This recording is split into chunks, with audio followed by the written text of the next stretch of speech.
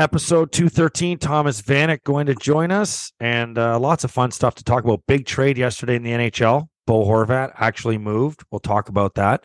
Yeah. I might even have insight as to what the phone conversation between Lou Lamoriello and Patrick Alvin sounded like. So remind me to bring that up a little bit later. I have a very special surprise guest. Again. Yes, again. So is it Surprise Tuesday now? Like, is that the new segment for Andrew Peters? No, it's actually not for Andrew Peters. It's probably more for our audience, to be honest with you. And I think I wouldn't bring somebody on that was a stranger to us. I think I would bring somebody on that would actually we'd be able to have a little bit of fun with. So, especially Thomas, because we know Thomas is a ball buster, and I wouldn't bring anybody on here that couldn't take a few blows to the stones from our boy Thomas Vanek. So, guest coming up in a little bit. Bo Horvat deal, like I said. Bobby Hall passed away yesterday, hockey legend, Chicago Blackhawks. A lot of memorials going out to him. So just watching Chris Chelios and some other former legendary Hawks talk about his greatness on the ice. And that's it. Anything to add, Craig? Good morning. Nope. I think you teed her up. Nicely. And I look forward to talking with Thomas, because Thomas played with Bo Horvat, and he's a big fan of Bo Horvat. And Thomas played for the Islanders. I wonder if Bo Horvat called Van and said, "What do you think of the island?" And how about this? Did you know that Lou Lamoriello could have had Bo Horvat on the New Jersey Devils? Back in the year that Horvat was drafted, Lou Lamoriello held the 9th pick overall as the new general manager of the New Jersey Devils. He traded that pick at the draft for goaltender Corey Schneider. What year? I don't know the year. Go take a shot at 15? I'd say somewhere that around. Was Eichel's draft. Before that, I would say it's between the years 2012, 13, 14. So why don't you pull that up? Yep, so Lou had the 9th pick overall, traded the 9th pick to the Vancouver Canucks in return for goaltender Corey Schneider, and the Vancouver Canucks drafted Bo Horvat. And the year was? Yeah. I don't know. I'm going to have to look it up. I just said look it up. I thought that's what you were doing I just said you look it up and I'll figure this out. So have you found it yet? No. Okay. I'll do your job. 2013, like I said. Let's go get Thomas Vanek. Morning, gentlemen. Did we talk last week about when you went to the hotel, to the restaurant to meet Patty Lalime and the people that stopped you? No, I don't think so. No, we didn't. I mentioned to you guys that at the rink later that day, but I don't think we mentioned it on the pod. Yeah, it was pretty cool. I had to go and grab Rivs. Sorry, Rivs. I had to go and completely rudely interrupt your conversation with, I don't know who it was. I think you were talking to, I don't know, somebody important. Yeah, it's funny. Life changes. Now I'm known as a sidekick of after the whistle and not a player anymore. So, well, it's a good feeling. Listen, man, we got another media request for you the other day, and we said, well, let us talk it over with Thomas. We'll let you know. I was like, threw that in the garbage. Let me. We'll run it by our people, our PR department, see what they have to say. That's right. Your boy got traded yesterday. Yeah, no shock.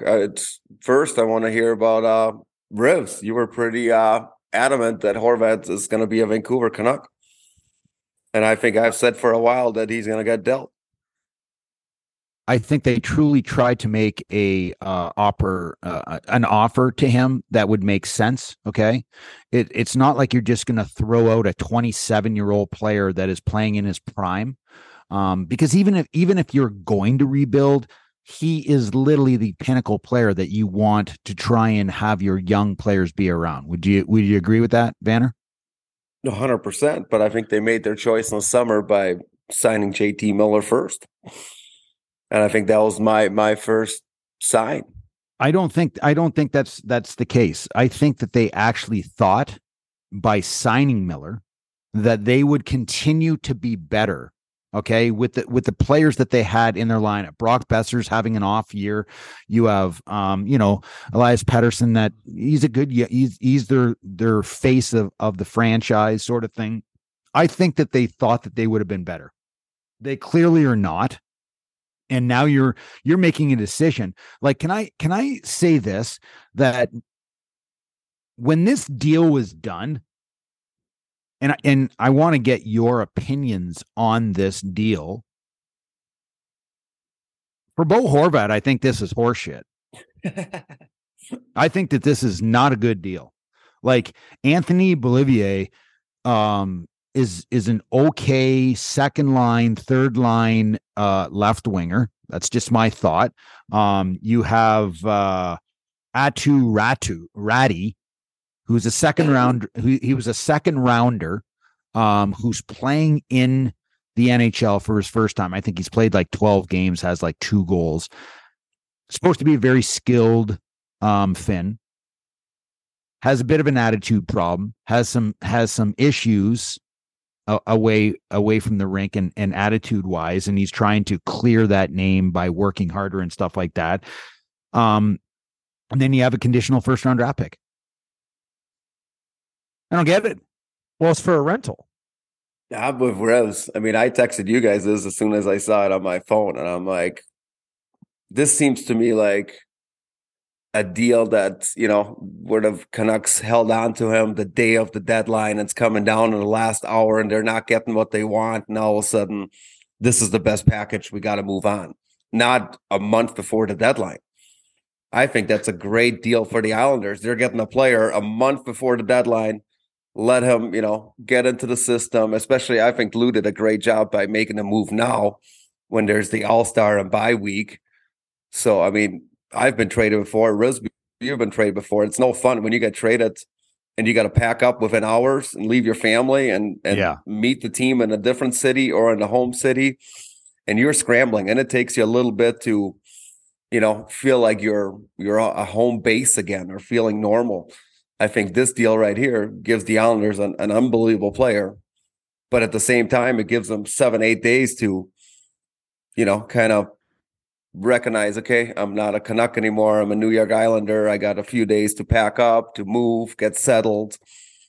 But besides that, the package, I'm with Rivs. I was shocked by the package. I mean, when we talked the Horvat deal, do you guys remember? We were saying at least 1 first-round pick, probably a second-round pick, probably Matt Savoy, probably a player that's currently on the roster. Yep. I mean, we were talking a lot more than this. So I don't know. I will say this, that especially with the salary he has, right? I mean, you're not making that's not a $10 million player. Like, it's not a Patrick Kane you're trying to fit under your cap.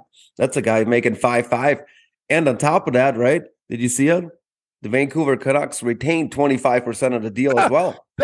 Now that's the part that trickled out after. Crazy. I was like, they got fucked. And they picked up. That's when I was like, Lou called him and threatened him with concrete boots, man. I'm telling you, there's no way. Even picking up salary. Oh my! I'm talking about how much right now? How much is Anthony Beauvillier making? How much do you think he makes? I would think he makes. Yes, I do know. 3.5. I think 3. He makes 4.15. Yeah, so you're trading. Like, we're not talking a guy that does not have that's not making a lot of money. We're talking about a guy who is making 4.15. You just traded your captain, your top player. I mean, this is what reeks to me.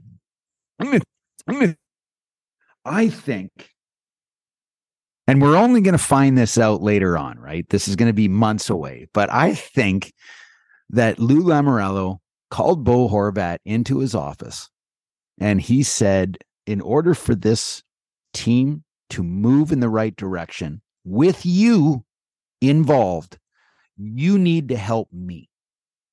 and I'm going to give you an opportunity to go and play in another city, okay? But I want you to come back and sign with the Vancouver Canucks. You mean Patrick Alvin? I think you said Lou Lamoriello. Yeah. Sorry, Patrick Alvin. So Patrick Alvin's going to sit down and he's going to have this conversation, and he's going to say, I'm going to acquire players that are going to make us better. Not only now, but in the future. And I want you to be a part of this team. So will you go and play for another team for the next 3 months where I can acquire pieces that will make us better? But we talk about. Can you see that at all? Yeah, but you don't see Vanner shaking his head. Well, no way. I mean, if that conversation was had, he ain't going to the New York Islanders. He's going to the Boston Bruins or the Colorado Avalanche, not to the New York Islanders, who are behind the Buffalo Sabres in the playoff standings. No. I'm not saying that Patrick Alvin said that I'm going to put you in a place where you're going to have an opportunity to win the Stanley Cup. I'm going to put you in a place that I'm going to get pieces that I feel is going to make our team better. They got a first rounder, okay? A conditional first rounder. They have Atu Ritua or whatever, Ratty, who apparently is a very, very skilled hockey player. He's only 20 years old. And you're picking up Anthony Bolivier, who is a solid third to second line left winger. He's only 25 years old. No chance that conversation happened. No? Okay. If that conversation happened, I'm sure Borhower would be like, you want me to move for 3 months and play for the Islanders and then come back? He'll be like, fuck you. If you want to do this, hold on to me for the deadline, and then I want to go to Boston or Colorado, and I pick my team. There's no way that conversation. I think if anything happened, it's on the other side that Lou already, even though it's, Borhover, I saw his interviews, he said, he hasn't talked about an extension with the Islanders or anything. That I can see Lou somehow already had in place before he made that deal. Like, do you think Bo Horvat wants to sign with the Islanders? Yeah, it's a great place. Yeah, I wasn't expecting you to say that. You lost me. I'm saying I don't know if he will sign there. I'm just saying I think Lou does not make a trade for a rental unless he knows. Lou gave up not very much. And it's still a first round pick, right? He gave up a first round pick last year for the defenseman from Montreal. What's his name again? Romanov. Yeah, Romanov. Yep. So how old is Lou? He's in his 70s, probably. Do you ever think that Lou right now understands with what he has with the Islanders that the window of opportunity to do something special is closing as we speak with this team? 100%, yes. And so is Lou's longevity in the game as a GM.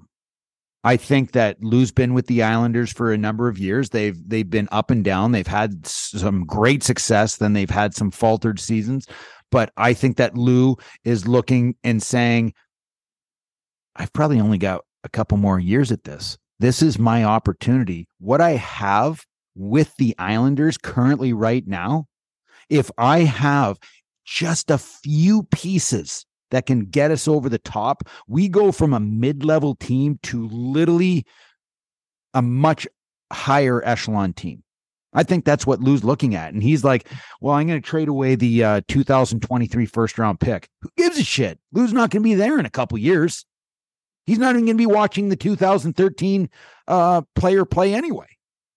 Correct. No, I think you're 100% right on that. But I do think Lou definitely has a plan in place for an extension. If that's going to happen or not. No, that's a very good team. Good goaltending. They just haven't scored enough goals. And I think Horvat, especially if you put Horvat at the center ice with Matthew Barzal, I think to get him going again, I think he's a special player. Again, that team. Well, isn't Barzal a center? Yeah, but I think they have enough other centers where you can, mix those two good players together and not have Barzal worry about the defending low and whatever, and just because their centers that they currently have right now are Barzal. They have Nielsen.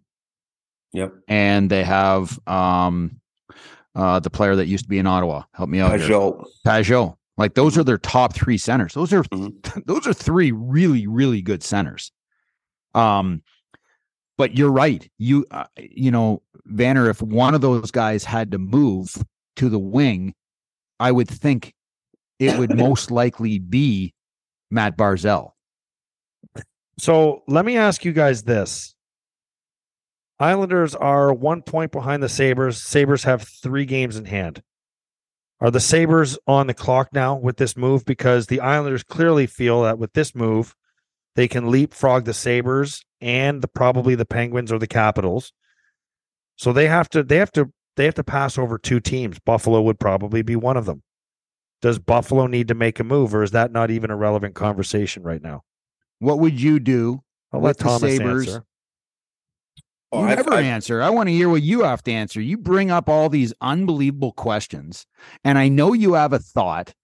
I want to hear what your thought is on this before Vanner. My thought has changed. We talked about it last week. That's a good thing. Okay. Yeah, my thoughts changed. You're like a yo-yo right now. No.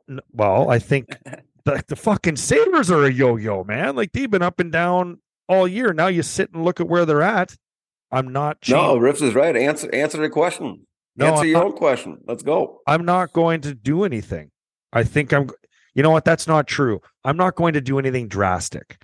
I'm not bringing in a top 6 player. I'll bring in a third line left winger. I'll bring in a veteran defenseman, but I am not doing anything to shake and rattle and roll the chemistry of the young players that are playing in their spots. I'll let them challenge themselves to bump each other out. I'm not going to do it by making a move. Veteran defenseman, top 4 defenseman or top 6 defenseman? 5-6. Okay, so a 5-6 defenseman is like I don't know what am I like? I guess. Okay, so this is a great conversation. And I know Vanner's got some thoughts, and I want to hear that, but I want to break down because you're bringing up you're saying for Kevin Adams, not worry about what everybody else is doing. Let's just focus solely on our team and what we're doing moving forward. You're saying you're almost there as is.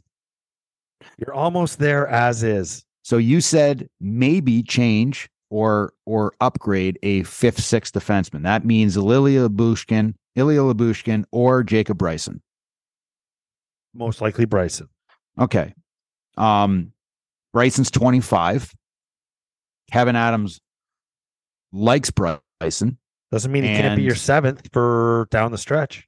Okay. And I'm just if we're talking about having these young guys continue to make mistakes, grow, and become better, what is Jacob Bryson's going to be like at 28 when it really actually matters than 25 when he's gaining that time and key moments, right? But I agree with you on the defense. On the forward line, again, I think there's got to be an upgrade on the third line. I think you're going to live and die with JJ Peterka and Jack Quinn on the second line because they need to play. They need to play. And right now, I still think that there's an upgrade that can be had on the third line. Yeah, that's where I'm at. It's third line and veteran defenseman. What do you think, Thomas? What would you do if you're the Sabres that are sitting in the spot they're in right now? Well, I'm not changing my mindset. I've always been, if you can improve your team, you're going to improve your team. If you can acquire Timo Meier, I'm not worried about chemistry, or I'm going to improve my team. And that's just it. If that's a third line winger, if that's a top 6 guy and he's available and it makes sense, I'm going to get him. Because at the end of the day, I from day one have said you need 9 forwards, not 6. Yeah. I like how this team is playing for sure. But does a Timo Meier, is he better than the 9 forwards? Is he better than one of the 9 forwards you have currently in the top 9? I think he is. Then you make a move and get better. What do you have to offer up? What do you have to offer up to get Timo Meier? Now, understand Timo Meier is having a really nice season in San Jose. He's 26 years old right now. Okay. He has 28 goals and I think 50 points. 28 goals and 50 points in like 53 games. He's a goal scorer. He's a top 6 winger. And what do you have to give, knowing that this player is coming off his deal right now and he's got a qualifying offer? You have to qualify this guy at $10 million. $9 million. So it's going to be a sign and trade. He'll trade and he'll still be in a contract agreed upon 7 years, whatever it is. It doesn't have to be 7. It can be 8, right? Because it's a new team. But even if you can't get an extension signed, the way I look at it, especially after this Horvat deal, I don't know if it's going to take much more than that. I think it's going to be probably a better prospect, but it's still the first round pick, a player on your current roster. And I would think it will take a Matt Savoy, someone better than Atu Radi or whoever the Islanders put in the package. But even if you can't get him signed, you qualify him at $10 million. That doesn't mean you can't trade the player next year and hold 50% and probably get a first round pick back at the deadline. Yeah, but if you're going to go out and make a deal like this, it's with the intentions of signing long term. But if you can't get it done long term, I think he still has a ton of value next year's at the deadline. You don't think he's got next year at the deadline? If no question. He's always going to have value. The Sabres have cap space the next year, so the $10 million can fit. You could even hold at the deadline 50% of that salary, and you're going to probably get the same package back you actually traded him for. I believe. Maybe I'm wrong on that, but I think that's a player that any team wants on their team. Yeah, I don't think like you're going to want to get him signed. Like we said, he has a qualifier of $10 million. You're not paying him $10 million. You're going to negotiate a long-term deal with this player that will, be paying him, $8.5, $9 million, I would think. Right. If that can get done, then Timo Meier and his skill set and what he does at his age, 26, he's desirable, very desirable. But what I love is when you're sitting there, who's more valuable on the open market? A Bo Horvat, who's a centerman, who's a captain, who's got 30 plus goals himself, who's having a career year, the same as a Timo Meier. Who's more valuable? Bo Horvat, because of being a centerman, a leader, he's more valuable. And that market has been set now, which I'm shocked because I don't think it's a whole lot for Bo Horvat. So Timo Meier, I would be really interested, like being able to use collateral that they have.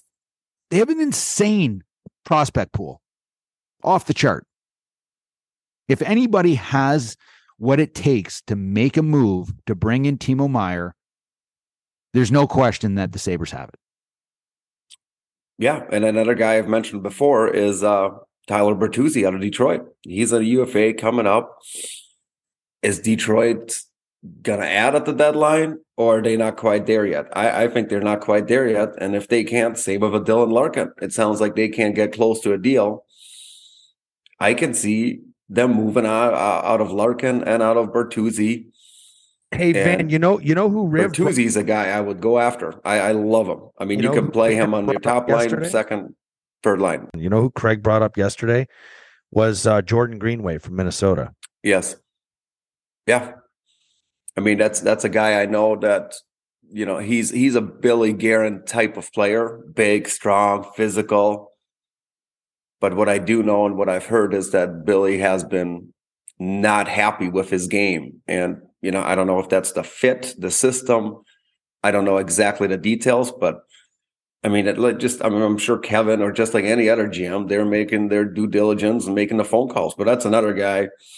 I've met him before. I've kind of tried to help him. Don't you think it's an opportunity to go after a player that is that is underachieving? I think 100%. Greenway is grossly underachieving for what he can do in this league. Now, is he going to be a first line left winger? No, he's not. Never in his career will be a first line left winger. Will he be a second? I don't think he'll be a second, but he is going to be a fantastic third line left winger. He's got the size, the skating, the skill set. I don't know, man. He's so skilled, so big. He's such a powerful skater, and he plays a physical game. I think he could absolutely be a second liner. I think he can be a first line player or a second line. He can be whatever he wants to be because I'll give Bartlett Hockey a plug. He's a Bartlett Hockey guy. So I've known Greenway. I've worked with him a little bit in the summer to improve his, net front ability. Here's the thing. A lot of these guys, in junior hockey and college hockey, they're the best players. So where do the best players always play? Usually half wall, goal line. They have the puck a ton. Now you get to the NHL, you have to adapt your game. The way they want him to adapt is, hey, you're 6'5", 240 or whatever he is. He's huge. They want him to chip pucks in and then finish hits and do all these things, which he does have to do. But at the same time, with his frame, he can hold on to pucks. They should take it away from him. And I don't, and part of it is confidence. And then he needs to get to the net more. It's the same when I mentioned about Alex Tuck. I said his frame, he's got to learn how to be a better net front guy. And I think he's improved that over the last couple months. But he can make plays though, too. That's the thing I like about it. He can make some plays out there. Oh, he's very skilled. His hockey IQ. He doesn't come off like he's super smart, but his hockey IQ. Greenway. So they're wanting him to play more like a Marcus Foligno / Ryan Reeves. Go Erickson put the puck deep, get in on it, lay the body, be highly physical. But Greenway, coming from the National Development Program, what that means is the National Development Program kids are the most skilled players in the United States. They're all brought to one team. They all go to, they train together and do everything together. And these are the best players. These are the best, most skilled players in the United States. Okay. Jordan Greenway was one of those players. He was playing for the National Development Program, then got drafted to Minnesota in the second round. And he's now playing in the NHL. He's a big man. He was rated in the first round at one point before the draft. He was at some point. Okay. I'm just saying that says a lot to what, it's not like he was a third rounder and they took him in the second round. He was a first round potential player. And that was a really good draft he was in too. So I look at him and he's grossly underachieving. And I love attacking players that I feel are grossly underachieving in a year. Might be because he might fall out of favor with the head coach and the system. And there might be players that are brought in like Ryan Reeves, who's playing maybe more minutes than Greenway. These are the players that you want to attack. And I think Jordan Greenway is exactly what the Sabres need. He's definitely in the age range. Thomas, anything to add on that? Because I have a little treat for you guys again. No, that's from the beginning of this. I've always said you can improve your team, even if your team is playing well. I'm going to be aggressive and do it. If it's a Greenway, if it's a Bertuzzi, if it's a Timo Meier, even at the back end, right? I think the back end is playing really, really well right now. But as we all know, you need depth, especially if you want to get into the playoffs. Is it RFA you go after? Is it UFA? Is it a Carson Soucy, a Nick Jensen? Guys like this who are depth guys, but you need them on your team to have success. So those are the things that I would definitely look into to improve this team right now that's playing really well. You're not messing with the chemistry. You're not trading one of your top guys. You're not trading Kyle Okposo, your captain, or you're tweaking, and maybe you do trade a guy that fits in really well. I mean, Vinny Hinostroza, I don't know him, but you guys always talk about, and the media talks about how important he is in the locker room and blah, blah, blah. Where has he been over last week? Well, he's been in the minors. Exactly. Has that really affected the 4-game road trip? Not at all. Because he doesn't play. He hasn't played all year, right? Correct. But that's what I'm saying. But when people say is chemistry important? 100% it is. But if you make moves and show the guys in the locker room, the core group, that we're making your team better, That ain't going to affect chemistry. That's just, hey, sorry, one of your buddies had to leave because we're trusting you guys and we're improving you guys. That's my mindset. I'm improving this team anytime I can with better players than I currently have. Well, I'm about to do something that is going to directly affect the chemistry on this show right now. But I'm going to go to the bathroom first. When I come back, you guys have to go to the bathroom at all? No, I don't. No, I'm ready. And I got a good feeling I've had who this is, bottle too. of water and a massive coffee today. I'll be right back. And I got a little treat for you guys. All right. So without further ado. God, can we guess before you put them on? No, it's too late. No way. You can see it already? Why? Like, Vanner, are you as disappointed as I am right now? Like, it's only Ryan Miller. I was really hoping it would be Max. Millsy will do, though. Yeah. Oh, come on. The whole time Vanner and I are sitting there. Petey had to go to the washroom, so we're on pause. And Vanner and I are back and forth. We're looking at each other. We're like, who do you think it's going to be? And Vanner's like, I think it's going to be a Finneganoff. I'm like, there's no way it's going to be. He can't even speak English. We can't have him on the pod. So Ryan Miller night continues here on After the Whistle. What's happening, man? How was it seeing everybody? That was the best part, huh? I hadn't seen a lot of the boys in a long time. And I mean, now I just want to see everybody again, like go to the rink again. It was the ultimate story time. And, I spending the time with the boys, I went home that night and my wife looked at me and she said, how'd it go? How was it? And I just said, this is exactly what I said to her. I said, that was the closest I've felt to being a professional hockey player in a decade. I said, being with the boys, it was literally like being in the room, in the locker room again with all these guys. It was just an absolute blast. That was the cool part. Like when I walked downstairs and saw everybody, and we had that hour before everything began to just kind of hang out and catch up. Like, and then as we're walking out, like everybody's just carving everybody walking out. Van was on point, as I appreciated it. And that really helped me going out there to speak to the crowd. Like I was a little bit nervous, obviously, but then everyone was just carving everybody, joking around. I had a big smile on my face and didn't leave for, 4 days. A lot of that was just because I got to see everybody and it was like nothing changed. I mean, Royce showing up with a giant turtleneck and a mustache, made my day too. So Timmy Conley showing up, even though he's on crutches, and it meant a lot, and it was really cool that we all got to be together. Yeah, Timmy Connolly had so many drinks later on in the night that he wasn't using crutches anymore and walking around no problem. It's a good doctor's rehab. orders. That's the doctor's orders. No, I loved it. It was, again, for me, I was just in and out because of the boys I coach. I had to be back, but it was so fun to see everyone again, like Millsy just mentioned. And the Sabres did an awesome job for Ryan. The whole presentation, it was really well done. The only thing I wish we would have done is would have had a morning skate. It would have been so fun to have a morning skate. Sniping Millsy one more time. You know what, man? You know what's amazing? You would have taken your option. No.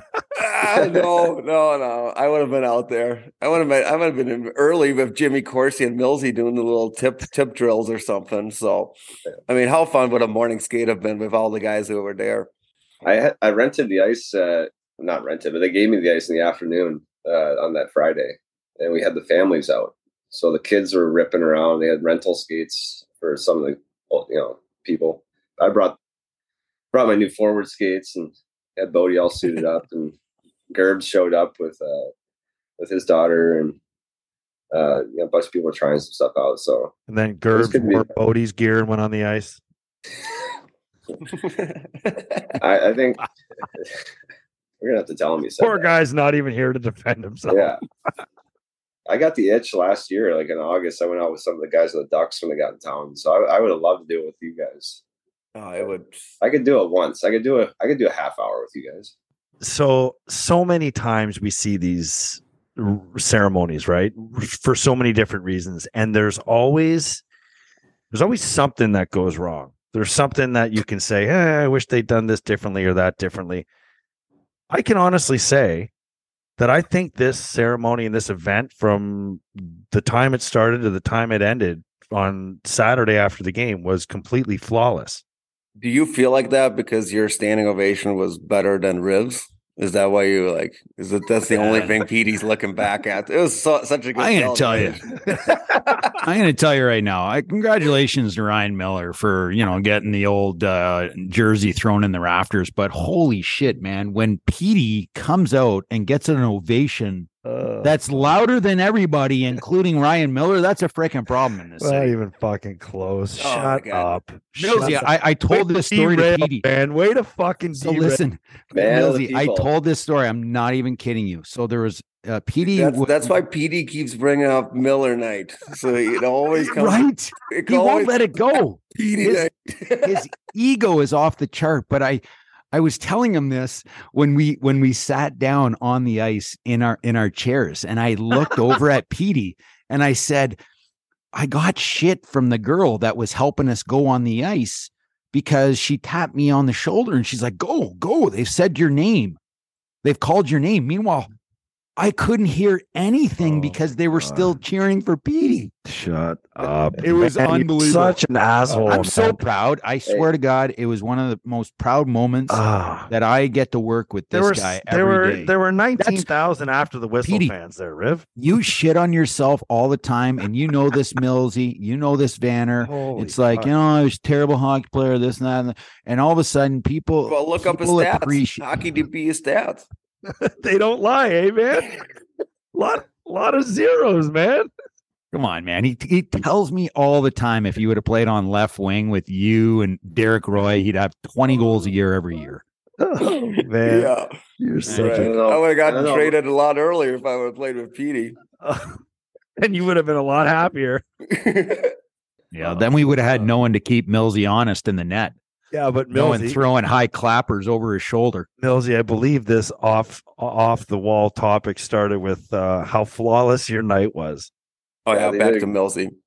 Well, chance to compliment the Sabres here. So yeah, Rich Geriller, like he was orchestrating like a wedding.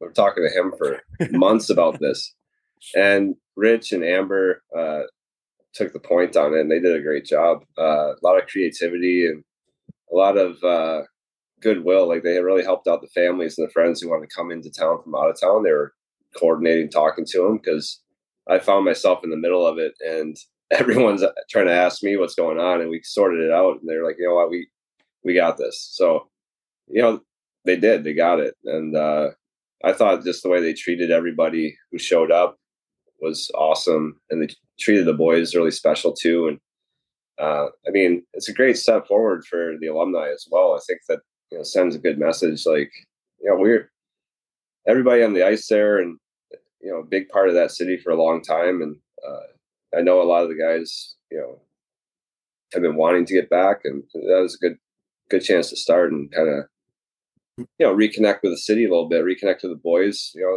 It's hard to just flip the switch and and walk out of the city, walk away from the team and the relationships. So, I'm hoping that everybody's reconnecting and make this something at least a little more regular, where we hang out, see each other, be in town a little bit.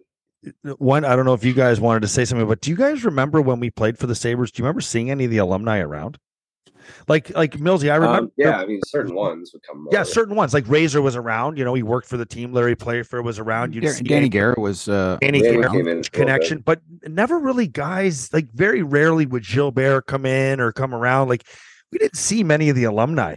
And I remember Millsy talking to you one day in the locker room when we were playing. You were like, Drew walked into the rink in Detroit the other day, and I can't remember who you said was there. It might have been Ted Lindsay was sitting in his. Oh yeah. Like, no, it was probably Ted Lindsay. Like those guys just were there a lot. I think that's organizational, right? Like when I was in Detroit, I mean, you walked into the locker room, and any day, all of a sudden, Nick Lindstrom threw in, and he was there for a week, and McCarty, and I mean, there's guys every day you see somebody. It's just the way what Ken Holland built, I guess. and now Iserman is doing the same thing, continuing that legacy and that open door policy for those former players. You know what's interesting about, I didn't get to play with you guys for a long extended period. The group that we were with, started, in the minors. You guys all started in the minors. There was such a close bond built with, Ryan Miller, Vanek, Roy, Pominville, Stafford, Paye, Clark MacArthur, and it just went on and on and on. And you can just tell, like, being around this group, and I haven't seen guys in over 10 years, and to see how close all you guys are and the fun and the laughter that we had, this group was one of the tightest groups I think I've seen in a long time. And the most important thing for me is recognizing you guys. Okay. Every single guy wants to be a Buffalo Sabre. They loved wearing that logo. They loved being a Buffalo Sabre. And it was a very, very tight group that you had here. And you can see it when you guys all get together and haven't seen each other in so many years. And there was you could just see the bond of this team was so close. That's to me is very, very impressive. Millsy, Van, would you guys say, and I mean, we got to give credit to someone that we all played for here, but wouldn't you say that bond amongst the young guys that Riv mentioned specifically, because Van, you came, Paye came, you guys all were, my brother was in Rochester with you guys and got to see all you guys at the youngest ages, but don't you attribute a lot to the chemistry to Randy Cunningworth and Doug Huda? Yeah, I mean, Cunny was a solid coach and cared about the boys, and it was fun that Hoods was actually there, working with the Islanders. And Corey Smith, for that matter, he's working for the Islanders. He gets to be there. I kind of count him as part of our group too, because he was around so much. Was he ever around? He was around.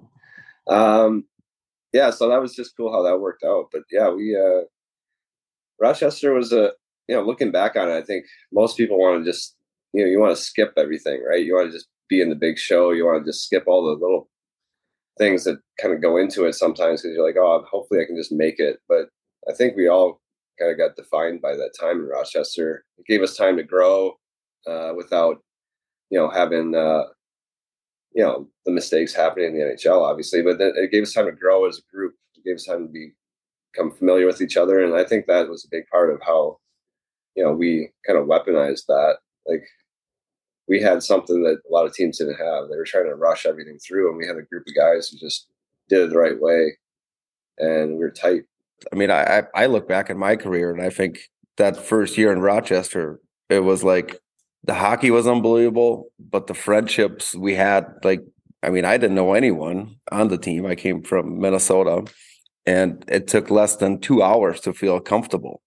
And part of it is definitely Cunny, his personality, Huda, his personality, but how we practiced and how we interacted on the ice and off the ice, it was nonstop. And it was so easy to get to know everyone and just kind of feel comfortable, and then just like, okay, this is going to be a fun year. And no one was worried about getting called up, because there was no calling up. So I think it was just, we're all happy to be there, and just kind of grew together. Well, let's talk a little bit of current NHL, because yesterday there was a big trade with former teammate of yours, Bo Horvat, and former teammate of Vanner's as well. I'm sure they'll be, they're curious to get your opinion on it, because they both hold strong opinions on the deal. What'd you think of the deal for Bo and for Vancouver? I'm not shocked, because it kind of seemed like it was heading that way, with the season they're having, and they needed to get him re-signed. He's having a heck of a good year, but I am also shocked because he just kind of represents what you want as a captain and who you want as a player in the locker room. And it's like, you really want to roll the dice and maybe one of those 3 draft pick or 2 draft, or was it 1 draft pick, the prospect and a player? Yeah, it was Beauvillier. Beauvillier, that Autu Ratty, and first round pick conditional. I mean, you're really hoping one of those guys, comes close to that impact. That's at least when I'm thinking about trading a guy. I'm trying to get this, a similar impact on my team, and I'm trying to think who's going to bring that kind of impact. But Bo's been groomed to be that kind of a player and stand up and take accountability and play, solid hockey in both ends. It just doesn't happen overnight. So that's a pretty big trade to pull a month before the trade deadline. But knowing him, do you see him staying with the Islanders? Yeah, I don't know. Like, I'm kind of surprised at the destination, honestly. But I guess that gives the Islanders a little bit of time, I suppose. Like I Van, don't know. like Van, you seem to think that he'll like it there. Yeah, I mean, I know when I got traded there, it's a place I didn't think I would like a lot. Just I think it's similar to Buffalo. When you don't know Buffalo and teams fly in, they're like, well, there's no way I would ever sign here. And then you live in Buffalo and you are part of the community. You actually love the place. And I was only on the island for 4 months, maybe, if that, 3.5 months. But within weeks, I felt this place is unbelievable. It doesn't have that New York City feel. And the only reason, like I said before, is I didn't re-sign there is because they're moving to Brooklyn, and that's something I didn't want to deal with. But if they would have stayed on the island at the Coliseum, I would have most likely re-signed there because it was a good group and a great place to live. And do you regret not family. signing there? No, not at all. Just because, the move to Brooklyn, even talking to the guys I played with at the time there, talking to them afterwards, it was not fun. I mean, that was 82 away games. So, and that's something at the stage where I was at in my career with the kids I had already. I wanted my kids go to the games, maybe not every game, obviously, because they're late, but I wanted them be around the rink as much as possible, which with that signing wouldn't have been possible because Brooklyn can take you an hour and a half to 2 hours from where you were living. So I don't think that was not ideal for me at that stage. But now with the new building in place, I think it's very close to where most of the guys live, easy access. It's definitely I can see him signing there. Hey, Millsy, talking about Bo Horvat's trade, take us through your trade. How did you find out about your trade from Buffalo to St. Louis? Well, I mean, we're getting closer to the deadline, and they had told me from the beginning of the year, like, they're going to see what the possibility was. They had told me actually the year prior so LaFontaine was president, and we were talking about some stuff, and he was discussing with me re-signing with the team, a long-term plan, stuff like that. And I was kind of like, well, I want to kind of understand the plan and know what you guys have in mind, because in the years prior, it was literally just all my friends were just getting dealt, and the core was getting stripped down, and I was just like, not in a hurry to sign a contract unless you guys have a plan in place. I'm not gonna prefer to go through the same kind of buildup that I know you need to have, like, get the core back in place. That was my preference, and I didn't shut the door or anything. But then, Patty ended up moving on, and Murray's there, and they took my hesitancy as a little bit personal, and they told me they would move me at the draft in the summer. And so I kind of was like, all right, I'm out of here. I remember towards the end of the season, I sold my house and kind of got things in order. And great timing, Millsy. Did you plan that one? No, I mean, you're trying to scare up some real estate interest, right? I don't know. No, I didn't plan it. I was actually just didn't work out timing wise properly. I don't know. It just kind of came around as like the expectation was the entire season was you're probably going to get dealt. So I just kind of I had a good year. It was Olympic year. There's something else to focus on. And I just wanted to have fun with it and just play hard, and ended up being a good year. And yeah, I kind of knew something. I didn't know where, didn't know how. And they told us in the morning skate, you know, like, hey, just go out and have a little skate. You might be starting, you might not. And then they let us know, like, hey, like you're shut down for tonight. Just come to the rink. So Otter and I came to the rink in suits and just sort of like sitting around for like, I don't know. I think they announced it like right before the game, right? So Yeah. they just brought us in the office and just told us like, hey, you two are both going together to St. Louis. And so we're just like, all right, start grabbing our stuff. That's nice. They brought you in the office. I got a phone call at 9:45 at night. That was fun. Darcy's name pop up. I'm like, huh, that's weird. Hey, Van, we just traded you the Islanders. Enjoy. That was it. I'm like, okay. I need my gear. Yeah, it was about a 20-second phone call. 6 a.m. flight the next morning. Kind of same with us. We had to go to Toronto to fly to St. Louis because there's no flights available. So we had to cross the border and then we had to go to like Phoenix or something, meet the team on the road. How did it feel though? You know, I remember, being in the same situation when I got a phone call from Bob Gainey letting me know that I had been moved to the San Jose Sharks. I had played and been in Montreal for 12 years. And that sadness, okay, obviously sadness of leaving Montreal, a place that I had only known. And then all of a sudden, dealing with that, but then looking ahead of the new opportunity and beginning, playing in a new city, new team. And, what's the emotion like when you guys got moved for the first time? Because I think it gets maybe a little bit easier, once it happens after that. But what was your initial feeling when you guys both got traded for the first time? I just had that one experience, and it's I look back on it now, and I think it probably was a little more impactful than I was trying to allow it to be. It probably was a little bit bigger shift, bigger change, and emotionally, I just probably would have liked to go back and just clear a little more space for it in a way. Like I think it's, I tried to let it. I tried to let all the feelings kind of hit me, but you're also trying to push them aside because you got to go play a game within the next day or two with a new group, and they're expecting you to show up with a lot of confidence and be who you are. So, yeah, it was an interesting situation to find yourself in. It's harder than people like to let on, for sure.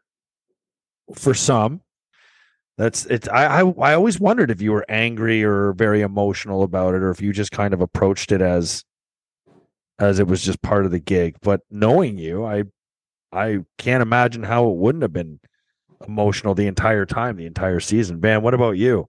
Again, I think I knew it was coming because the year before, Royce moved on, Palmer moved on. So obviously you can see change was coming. And after that year, I remember my end of the year meeting, I asked the same thing as Ryan mentioned earlier. I said, what is the plan? And not that I needed to know exactly what the plan was, but at the time I felt like I was been in Buffalo for a long time. My contract had a year left. And I just wanted to know what is the plan. And I was not given a plan, which I'm okay with. And I haven't heard from the team all summer. There's rumors I might leave at the draft. That didn't happen. Never once had a conversation about even an extension in Buffalo. So I knew coming into training camp that at some point there's a good chance that I'll get traded. I figured I would stay with the Sabres at least until the deadline. And hopefully between camp and deadline, things will change and guys like Ryan will re-sign and I'll re-sign and then stay a Sabre. But then, I think I only played 8-9 games. It was a month into the season. I got that phone call and it was, when reality hits, it hits you a lot differently. All of a sudden I'm sitting there after a 20-second phone call and realized, man, I'm not a Buffalo Sabre anymore. I have to leave this house, this community that I've made friends outside of hockey. My kids enjoy it.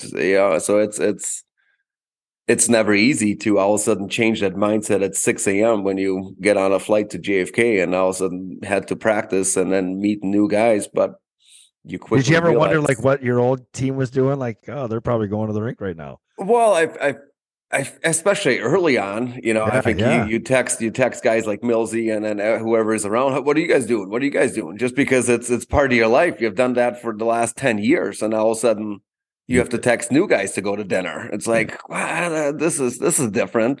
Yeah, but again, how uncomfortable was that for you though? Very uncomfortable. But again, I think at the time what really helped is that Islanders team with Kyle Opolso, Johnny Tavares, Bailey. That was like a group of core that was really young that reminded me of the early days in the Sabres. Fun, loved hockey, loved coming to the rink. So it was actually easy of getting back into swing of the things and getting some enjoyment of hockey again. So that part actually was good after a couple of days because you realize, wow, this young core is awesome. Van, but it's definitely wasn't easy, but fast forward, I get traded out of there by the deadline.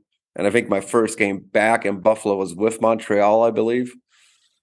And I looked over, and this was after the deadline. And I'm, you get to the rink, you look at the game sheet, the rosters. I'm like, holy crap. I only know like Myers and Enzo. That's it. It was like two guys. I'm like, that started training camp. It was like 4 months later, usually go over there, talk to the guys. I'm like, there's no one to talk to. There's just Willie and George and Rip and Mizey and Enzo, and that's it.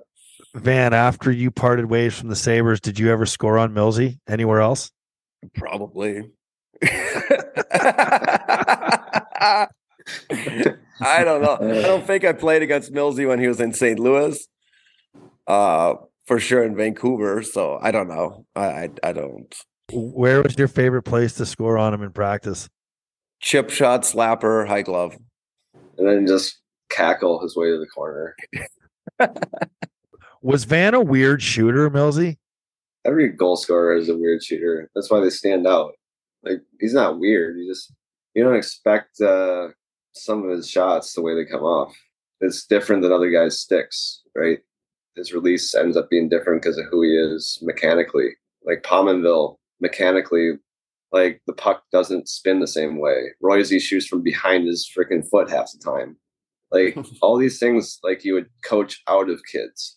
But it's true. Very, like, yeah, you would probably coach it out of the kid because you're like, when they're younger, it's probably like you're seeing these pucks go nowhere, or they miss the net, or like all these things. You're just like, come on, like.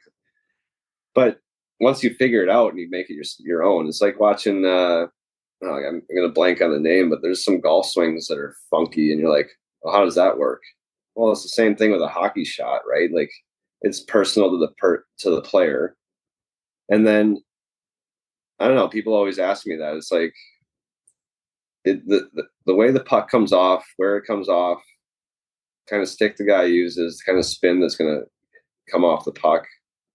It's going to make like that's why Van was hard to stop. It was a lot of times you'd use a really abbreviated shot that popped off like a really hard shot, and because he's a really strong guy, it's just super surprising to have that much pop from a short shot. So Van, when you hear Millsy say this, right? I mean, are these all things that are by design that you realized you were doing, or is it all just kind of like trying to figure out how to get the puck past the goalie? It's not by design, no. I think, and Millsy hit it on the head. My dad was my coach growing up. My dad didn't coach how to skate the right way. He wasn't a skating coach. He didn't teach kids how to shoot the puck. Now there's skating coaches everywhere. There's shooting coaches, and I remember this from a young age. He goes, "You figure it out," because the way I shot the puck when my dad played, he's like, "You might shoot it differently." So that's what we did, and when Millsy mentioned you coach it out of it, it's so true because I have, my twin boys are 12. Then I got a 15-year-old who plays high school hockey. So I'm coaching 15, 16, 17, 18-year-olds and 12-year-olds. And they all want to shoot with their flex, because nowadays you can have a 55 flex, a 65 or whatever, and they all want to load with their bottom hand. And I'm trying to teach them, like, you guys all shoot the same way, and it takes some of them way too long to get it off. And I'm like, stop doing what you're doing and just shoot it. And they would say, well, my shooting coach said this is the right way to shoot. I'm like, there's no right way. There's no wrong way. Figure out a way that works so you can get your shot off in a game, not in practice. They can all shoot it in practice because there's time and space. And Millsy, that's a great point, is because some of them, majority of them are robots. These kids nowadays, they don't. I figured tipping. I don't know why I was good at tipping. I know why I was good at it, I guess, is because I practiced and I would watch games. And I'm like, oh, I like what this guy did. I'm going to try to improve it. And from different angles and then weird angles and from the goal line or above the hash or wherever. But those are just things I played around with and see what works. And then I do it in a game. Nowadays, everything is very scripted. Who was the hardest shooter to figure out? Well, not because he's sitting here, but Van's tough to figure out because he can go between 2 or 3 different kind of shots. He also had the I'm going to be a dick and take a full slap shot. He had the chip shot, and then he had a snapshot. He didn't really have a wrist shot. He didn't like to use it. If he did a wrist shot, it was like a dump in. There wasn't many of those. No, not many of those. Man didn't dump the fucking puck. What are we talking about here? No, well, if he's pissed off in the neutral zone, the shift didn't go well, he'd wrist one in there. Yeah. Thanks, Millsy. Everybody had their own deception, and they learned how to use it. And it's something I'm trying to keep in mind as I'm, trying to coach hockey as well.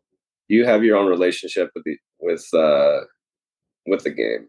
Like, I was a good goalie because I figured out how to work for my body type and who I was. And I just remember looking back, like, my dad was reminding me of some stuff, and he's just like, I was really, shocker, I was skinny, and I was also shorter. Like, by the time I was 16, like, my driver's license, I was 5'8". I had to learn how to skate so much in the net. Like, I had to be out of the net, I had to be back and forth, I had to be across the net because everyone was bigger than me and they were stronger than me. But I had to learn how to use my skating. And as I got bigger, I mean, I tried to still use it as an asset. I filled the net up a lot. I was close to the play. And that worked for me. And as the game kind of evolved, I had to change a little bit. But, was I as effective as when I could really play the way I figured it out? It's hard to say. You get later in your career, but I don't know. I had to figure it out, and I'm trying to remind myself with my son Bodie. I'm trying to show him things, and it's kind of funny. He missed. They tied the last game of their jamboree was a 1-1 tie. So the referee, this guy who refs the local games, if they're tied, he gets it going. Like, it's a three-person shootout. And Bodie went first, and he missed. And he comes. He's like me. He's pissed, super pissed. And he comes off like after the game. They ended up winning. 2 of their guys scored, and he's like, "Your move didn't work." I was like, "You told me if I did this, it would." I go, "No, I told you how to set up a move, and you used it, and it didn't work." And it's really hard because you want to sit there and break down the video, pull it out, maybe draw something, and be like, "You got to do this," and it still might not work. See, that's why I'm the greatest coach for my kids, because I hated video so much as a player because it was ingrained in me that I don't do much video. We practice how we're going to play. Video is a great tool, I think, as a coach, but I think for especially kids at a young age, even at the high school age, if I do video, it's under 5 minutes. Anything over, they're lost anyways. Well, Millsy, you must have just come in the league when the players started using those iPads on the bench coming out of the league. Oh, I'm coming out. Yeah. Sorry. Yeah, we had a little issue in Anaheim with that, where it was just every time guys would get off, they would just turn around and pick up the iPad, and they're not even watching what's going on in the game. And you need to absorb what the other team's doing tactically. Like, they're not going to stand around like the X's and O's the coaches put up, or they're going to play hockey, and you're not watching what they're doing. How are you going to move through that defense? How are you going to contribute with your buddies on offense. It's not always like, oh, I should have passed it there, so I'll put myself in the exact situation and maybe make the pass next time. It's like that's gone. That situation is never happening again because hockey's fluid. Like, just watch the game, analyze yourself as best you can afterwards. That's why you got coaches. Like, just to remind you. I think in between the periods, though, if you have a intermission, you want to go over maybe a power play or something along that nature where you need to look at certain things, or a penalty kill of what the other team's doing. Do it in the intermission. These players should not be doing it. That's for the coaches to do, and then relay the message. I just don't. I hate it as a player. But I think sometimes you need some players are they're all different. Some player are visual learners. Some people are Remember, Jeep would come barreling into the locker room with the laptop open, just scanning the room looking for a player, and then he'd be like, "Hey, come here." He'd just come barreling in, and you'd know. If your stick would have been an inch more to the left, the play would have never happened. It's like, okay, thank you. Okay, I know what I did, man. I'll agree with Riv. Like, there's a time and a place where you could maybe make an adjustment, and it's great to have the conversation. But I think there was a time in Anaheim where we were losing the entire point of having the iPad, because guys were just turning around, burying their head in it.